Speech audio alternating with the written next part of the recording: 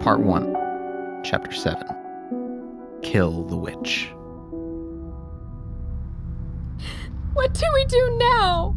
It was all Cassandra could think to say. The tears that poured down her face were hot, angry. How was any of this fair? She fell to her knees there on the mountainside and sobbed. She felt powerless. Powerless to kill the witch. Powerless to save poor Ajax. Powerless even to stand and move forward. She hated Jaros for his demands, his absurdity, for what he might do to Ajax. She knew she must needs think of how to kill Zagora, but it was Jaros whom she wished was dead. It wasn't practical. They needed him for finding Neuromaris, but she wished it all the same. Talavos stopped and came to comfort her. Don't worry, Cassandra. I will figure something out. How can you? It's hopeless. How can a girl and a windsprite ever hope to kill that witch? I've seen her stay the hands of giants, and even Jaros fears to enter her lair. We must avoid her lair, then. Talavos said. Maybe we can reason backwards. Sift out the things that won't work, and see what we are left with in the end. Talavos' optimism could not drag her from her mind's dark depths. She could see no ray of hope. In fact, hope felt far away. It had abandoned her, and Philip, and now Ajax too. Her mind returned to the last look she'd shared with Ajax. Perhaps her final glimpse of him alive.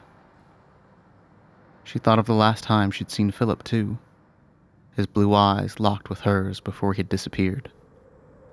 Please don't give up, Cassandra. Talavos coaxed. I will think of something. I know Zagora well. I know her ways. She will never expect us to come back. And that is to our advantage. He didn't feel half so confident as his words led on. But he felt responsible. He'd never been particularly brave. Having helped the children escape Zagora still felt foreign to him, as though someone else had done it. He didn't know where it had come from, but he was glad for it. Now, he had to plot Zagora's death, and somehow carry it out. He didn't know if he could do it, but he was too fond of Cassandra and Ajax to refuse. He took her hand and helped her to her feet, and together they made it down the mountain. The wastes lay still in night's black grip, and the gorge was cast in shadows. Cassandra looked exhausted, and Talavos realized that she had not slept a wink the night before. They'd spent it walking through the wastes. We need to stop, He said. You must rest. I'm not tired. Said Cassandra. She looked as though she might collapse at any moment. Over here. Talavos said, leading her to a cleft in the rock. Lie down for a while and rest your body. There's a nice stone there, just the size for a pillow. You don't have to sleep, but just rest a while. Then we'll carry on. But it can't be safe here. Something might come upon us while we sleep. She protested. I will watch and make sure that doesn't happen. Said Talavos. But you must be tired too. Cassandra said. I do not require sleep the way a human might. He said. It was true. The Fae did not find rest and sleep the way that other creatures do. They were refreshed by dreams alone. True, some dreams were had by way of catnaps, but a daydream did about as well, and as Talavos kept watch, he allowed his mind to slip into that state. His eyes were alert, while his mind wandered into fancy. It was work to keep the reveries from sliding into anguish or despair, but he managed long enough to feel some vigor steal into his mind and body. I'm really not tired, Repeated Cassandra softly. Her eyes were closed, and within a moment, she was fast asleep. Her face no longer wore the cares of wakeful life. She too had crossed into the land of dreams. He let her sleep and hoped Ajax would be all right for it. It was mid-morning before dawn's bright arrows pierced the gorge. Cassandra sat up with a start. Ajax! She cried. There were tears glistening on her cheeks. I've gone and fallen asleep. What do you think has happened to him, Talavos? No, he's all right. Talavos assured her. I've just come from seeing him. When dawn broke, I flew up to see if I could catch a glimpse of him on the mountaintop. I had to wait for dawn so I could keep an eye on you down here as well. He was fast asleep on a pile of ram skins. Jaros must have laid them out for him. He looked quite comfortable. Please don't lie to me, Talavos. She said. If he is dead, tell me. I would rather hear it now. No, I promise he's alive. Just as I'd said. She breathed a deep sigh of relief and stood up. I dreamed that Jaros killed him last night and threw him down on the rocks beside me. It is not so, Talavos said with a smile. She tossed him an apple from her satchel, and he caught it with both hands and dug in. She munched a piece of stale bread. I feel better this morning, she said.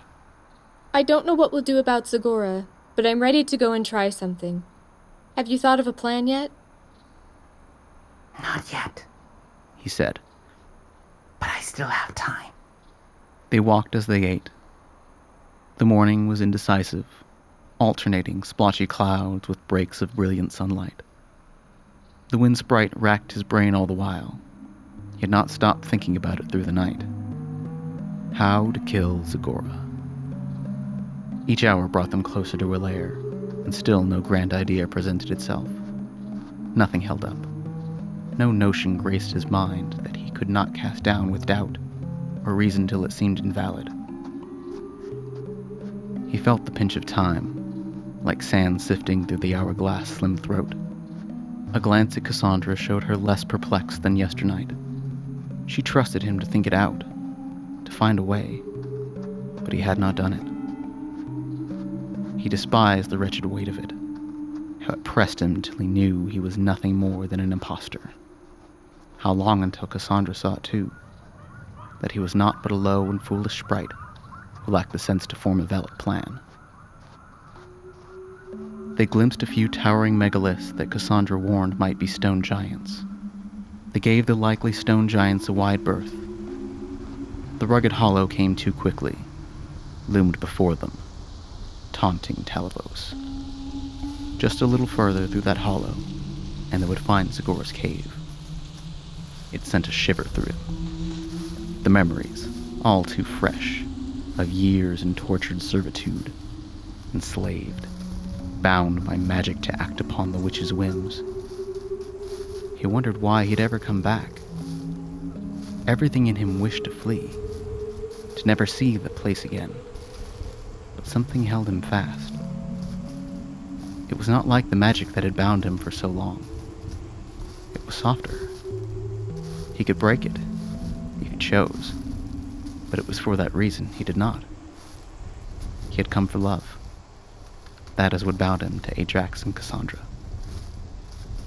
An idea struck him then. It wasn't overly clever, but it did not involve entering Zagora's lair, which lent it some merit, he supposed. It was far from guaranteed. In fact, it probably would fail, but it was something.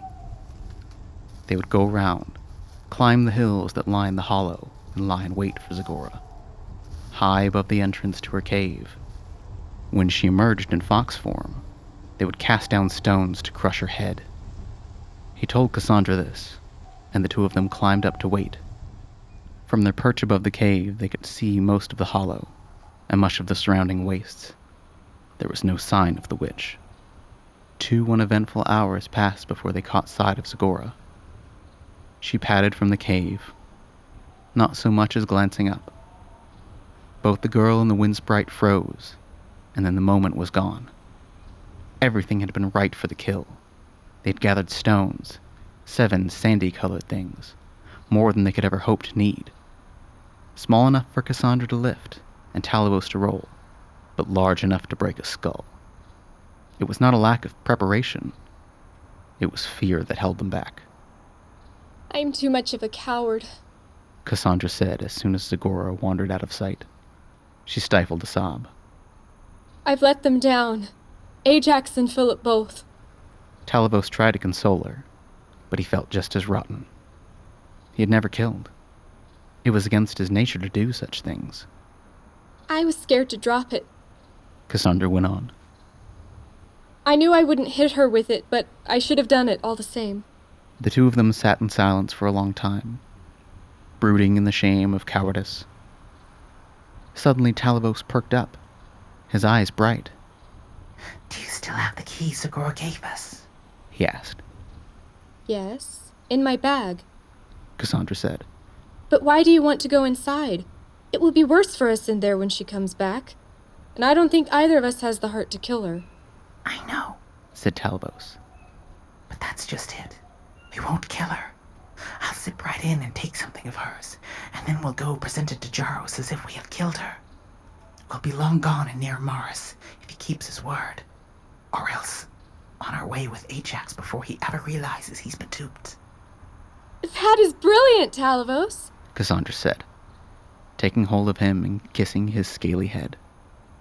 I won't be long, he said when she'd handed him the key. With that, he flitted down into the hollow and vanished into the cave. The wind kicked up, biting through Cassandra's cloak and blowing dust into her eyes. She shivered and wondered how long until Talavos came back. It was the first time she'd been alone in the wastes, or since she'd left home, for that matter.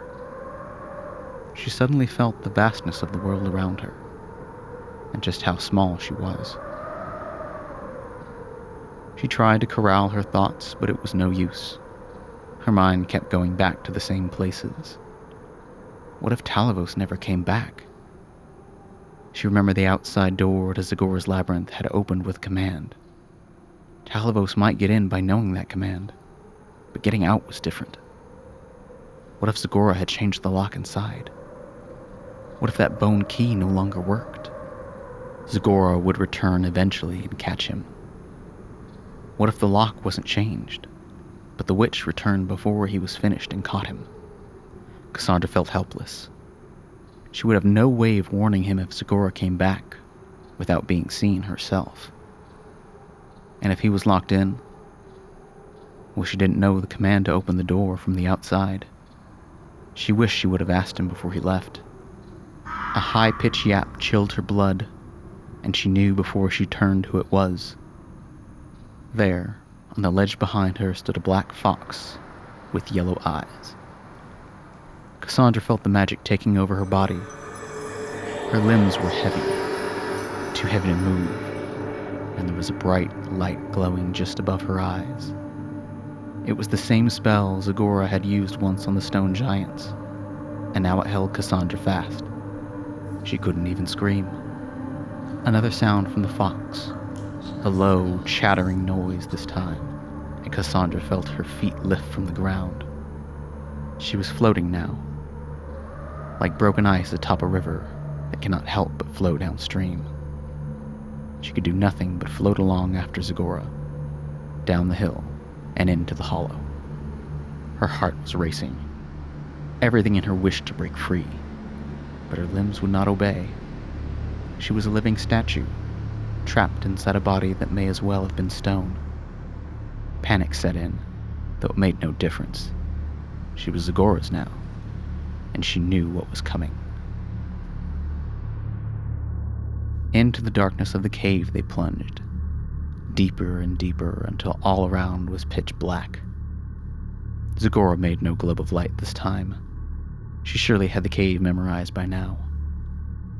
Cassandra floated in the void, lost to what was up or down. She was a fly now, bound in spider silk, as good as spider food. At last Zagora barked, and through the sideways door they passed, back into her home. So good of you to come back, my sweet Cassandra. Zagora's voice dripped with honey. I suspect that traitor Talavos is here somewhere. Do I seem like such a daft old wretch that I wouldn't know if someone broke into my house? Cassandra couldn't answer. She never stopped to consider that the witch might know such a thing by magic. But where is Ajax, that delicious boy? Zagora wondered aloud as she bound Cassandra's wrist with rope tight enough to tear into her flesh. She snapped her fingers, and the spell lifted from Cassandra. Out with it, girl. Tell me, where is Ajax? Cassandra, now able to answer, kept her lips shut and stared at the floor. Zagora snorted and yanked the other end of the rope that bound her wrists. The force nearly pulled Cassandra off her feet. She tried in vain to resist the witch, but Zagora pulled her easily along. About that time, Talavos rounded the corner, horror written on his face. He must have heard them. Zagora spoke a word that Cassandra did not understand. Durgrits! And Talavos froze in the air, a glowing mark above his brow. With a flick of Zagora's finger and another word, Ochornas! he was floating along helplessly in tow beside Cassandra. Zagora brought them to a room with an ugly cage that hung by a chain from the ceiling. It looked like a bird cage, but large enough for a stooped child or a wind sprite. You remember this place, Talavos, my dear? Zagora said, casting him into the cage and slamming the door before releasing him from the spell. He hovered there and looked out at Cassandra, with eyes that showed just how his heart was breaking. Cassandra noticed how cruel the cage was then. There were spikes on every bar, all pointing inward. Talavos had hardly room to turn around without being cut or gouged, and he could not land. The bottom of the cage was lined with spikes as well, sharp as daggers. Oh, don't leave him in there! Cassandra cried. The witch struck her with a blow that stung her cheek and made her ear ring. It's just what he deserves, isn't it, Talavos, you traitorous fiend? Zagora hissed. She pushed the cage so that the spikes pierced into Talavos' skin and caused his violet blood to run. He gasped in pain and moved to match the rocking of the cage as best he could. Do what you want with me, Zagora, he said. but let Cassandra go. Give her your ring and let her go, and I'll serve you for the rest of my days, voluntarily. And why my ring? Where is Ajax, Talavos, my sweet worm? Asked Zagora, We've come from Jaros. said Talavos. He wants you dead. Of course he does. Zagora snapped. And he sent the two of you to kill me? He's crazier than I am. She laughed so hard that tears rolled down her plump cheeks. So you came to take something of mine to tell him I was dead? That you'd killed me? Oh, goodness, he must have Ajax then. The witch was no fool. Do let Cassandra go. Talavos pleaded. You know as well as I that your blood magic doesn't work. I know no such thing. Zagora folded her arms, tugging Cassandra off balance with the rope. This girl is obviously special. You've seen it too, you sly sprite. Perhaps you have some plan of your own for her. I'm nothing special. Protested Cassandra. You see magic, girl. You do, I know it. Said Zagora. Don't play coy.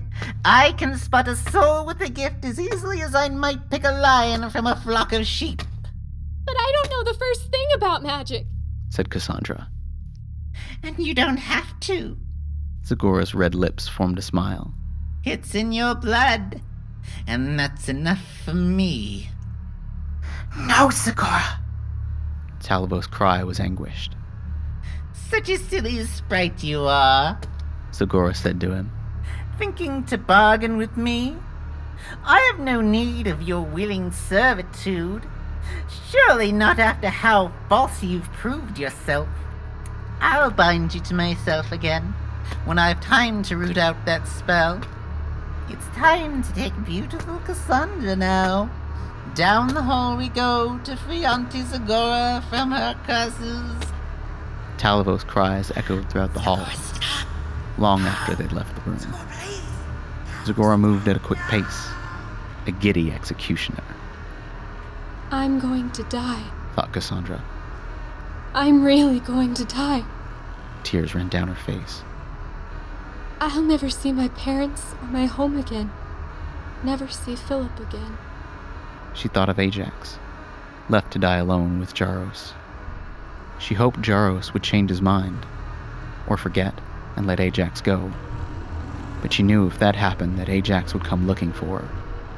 He would try to kill Zagora. The hero in his blood was too strong. He would come, and he would die. She thought she would have liked to give Ajax a favor someday when he was a knight. Her handkerchief, perhaps. It was a brave thing he'd done, to leave home on this journey in search of Philip. She wished so terribly that she could see him grow into a proper knight. There was no time now. It was almost up for her. They entered the room lit by oil lamps and a fire in the hearth. It was the place of the manskin rug and the altar, stained with blood. The altar gleamed in the fire glow. Seeing it sent another wave of panic through Cassandra, and she kicked and screamed and fell, sobbing, pleading to the ground. Zagora only dragged her on, lifted her, and placed her on the altar. Though she fought tooth and nail, at length each of Cassandra's arms and legs were bound to metal rings around the altar's base. Once she was tied, Zagora turned away to rummage for the knife. Cassandra tried to wriggle free, but the ropes held her to the altar. And when the witch turned around, the twisted blade was in her hand. Step by step she advanced, up the dais stairs, one deliberate footfall at a time.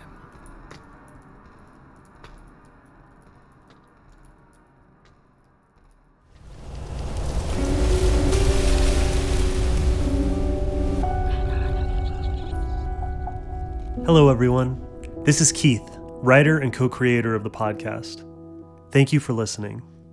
If you're enjoying this series, please subscribe, leave a review, and tell a friend about us. It really helps. You can find us on Facebook, Instagram, and Twitter at Path of Legends. We're proud to be a part of the Podbelly Network. You can find us and other great podcasts at podbelly.com. Thanks again for listening.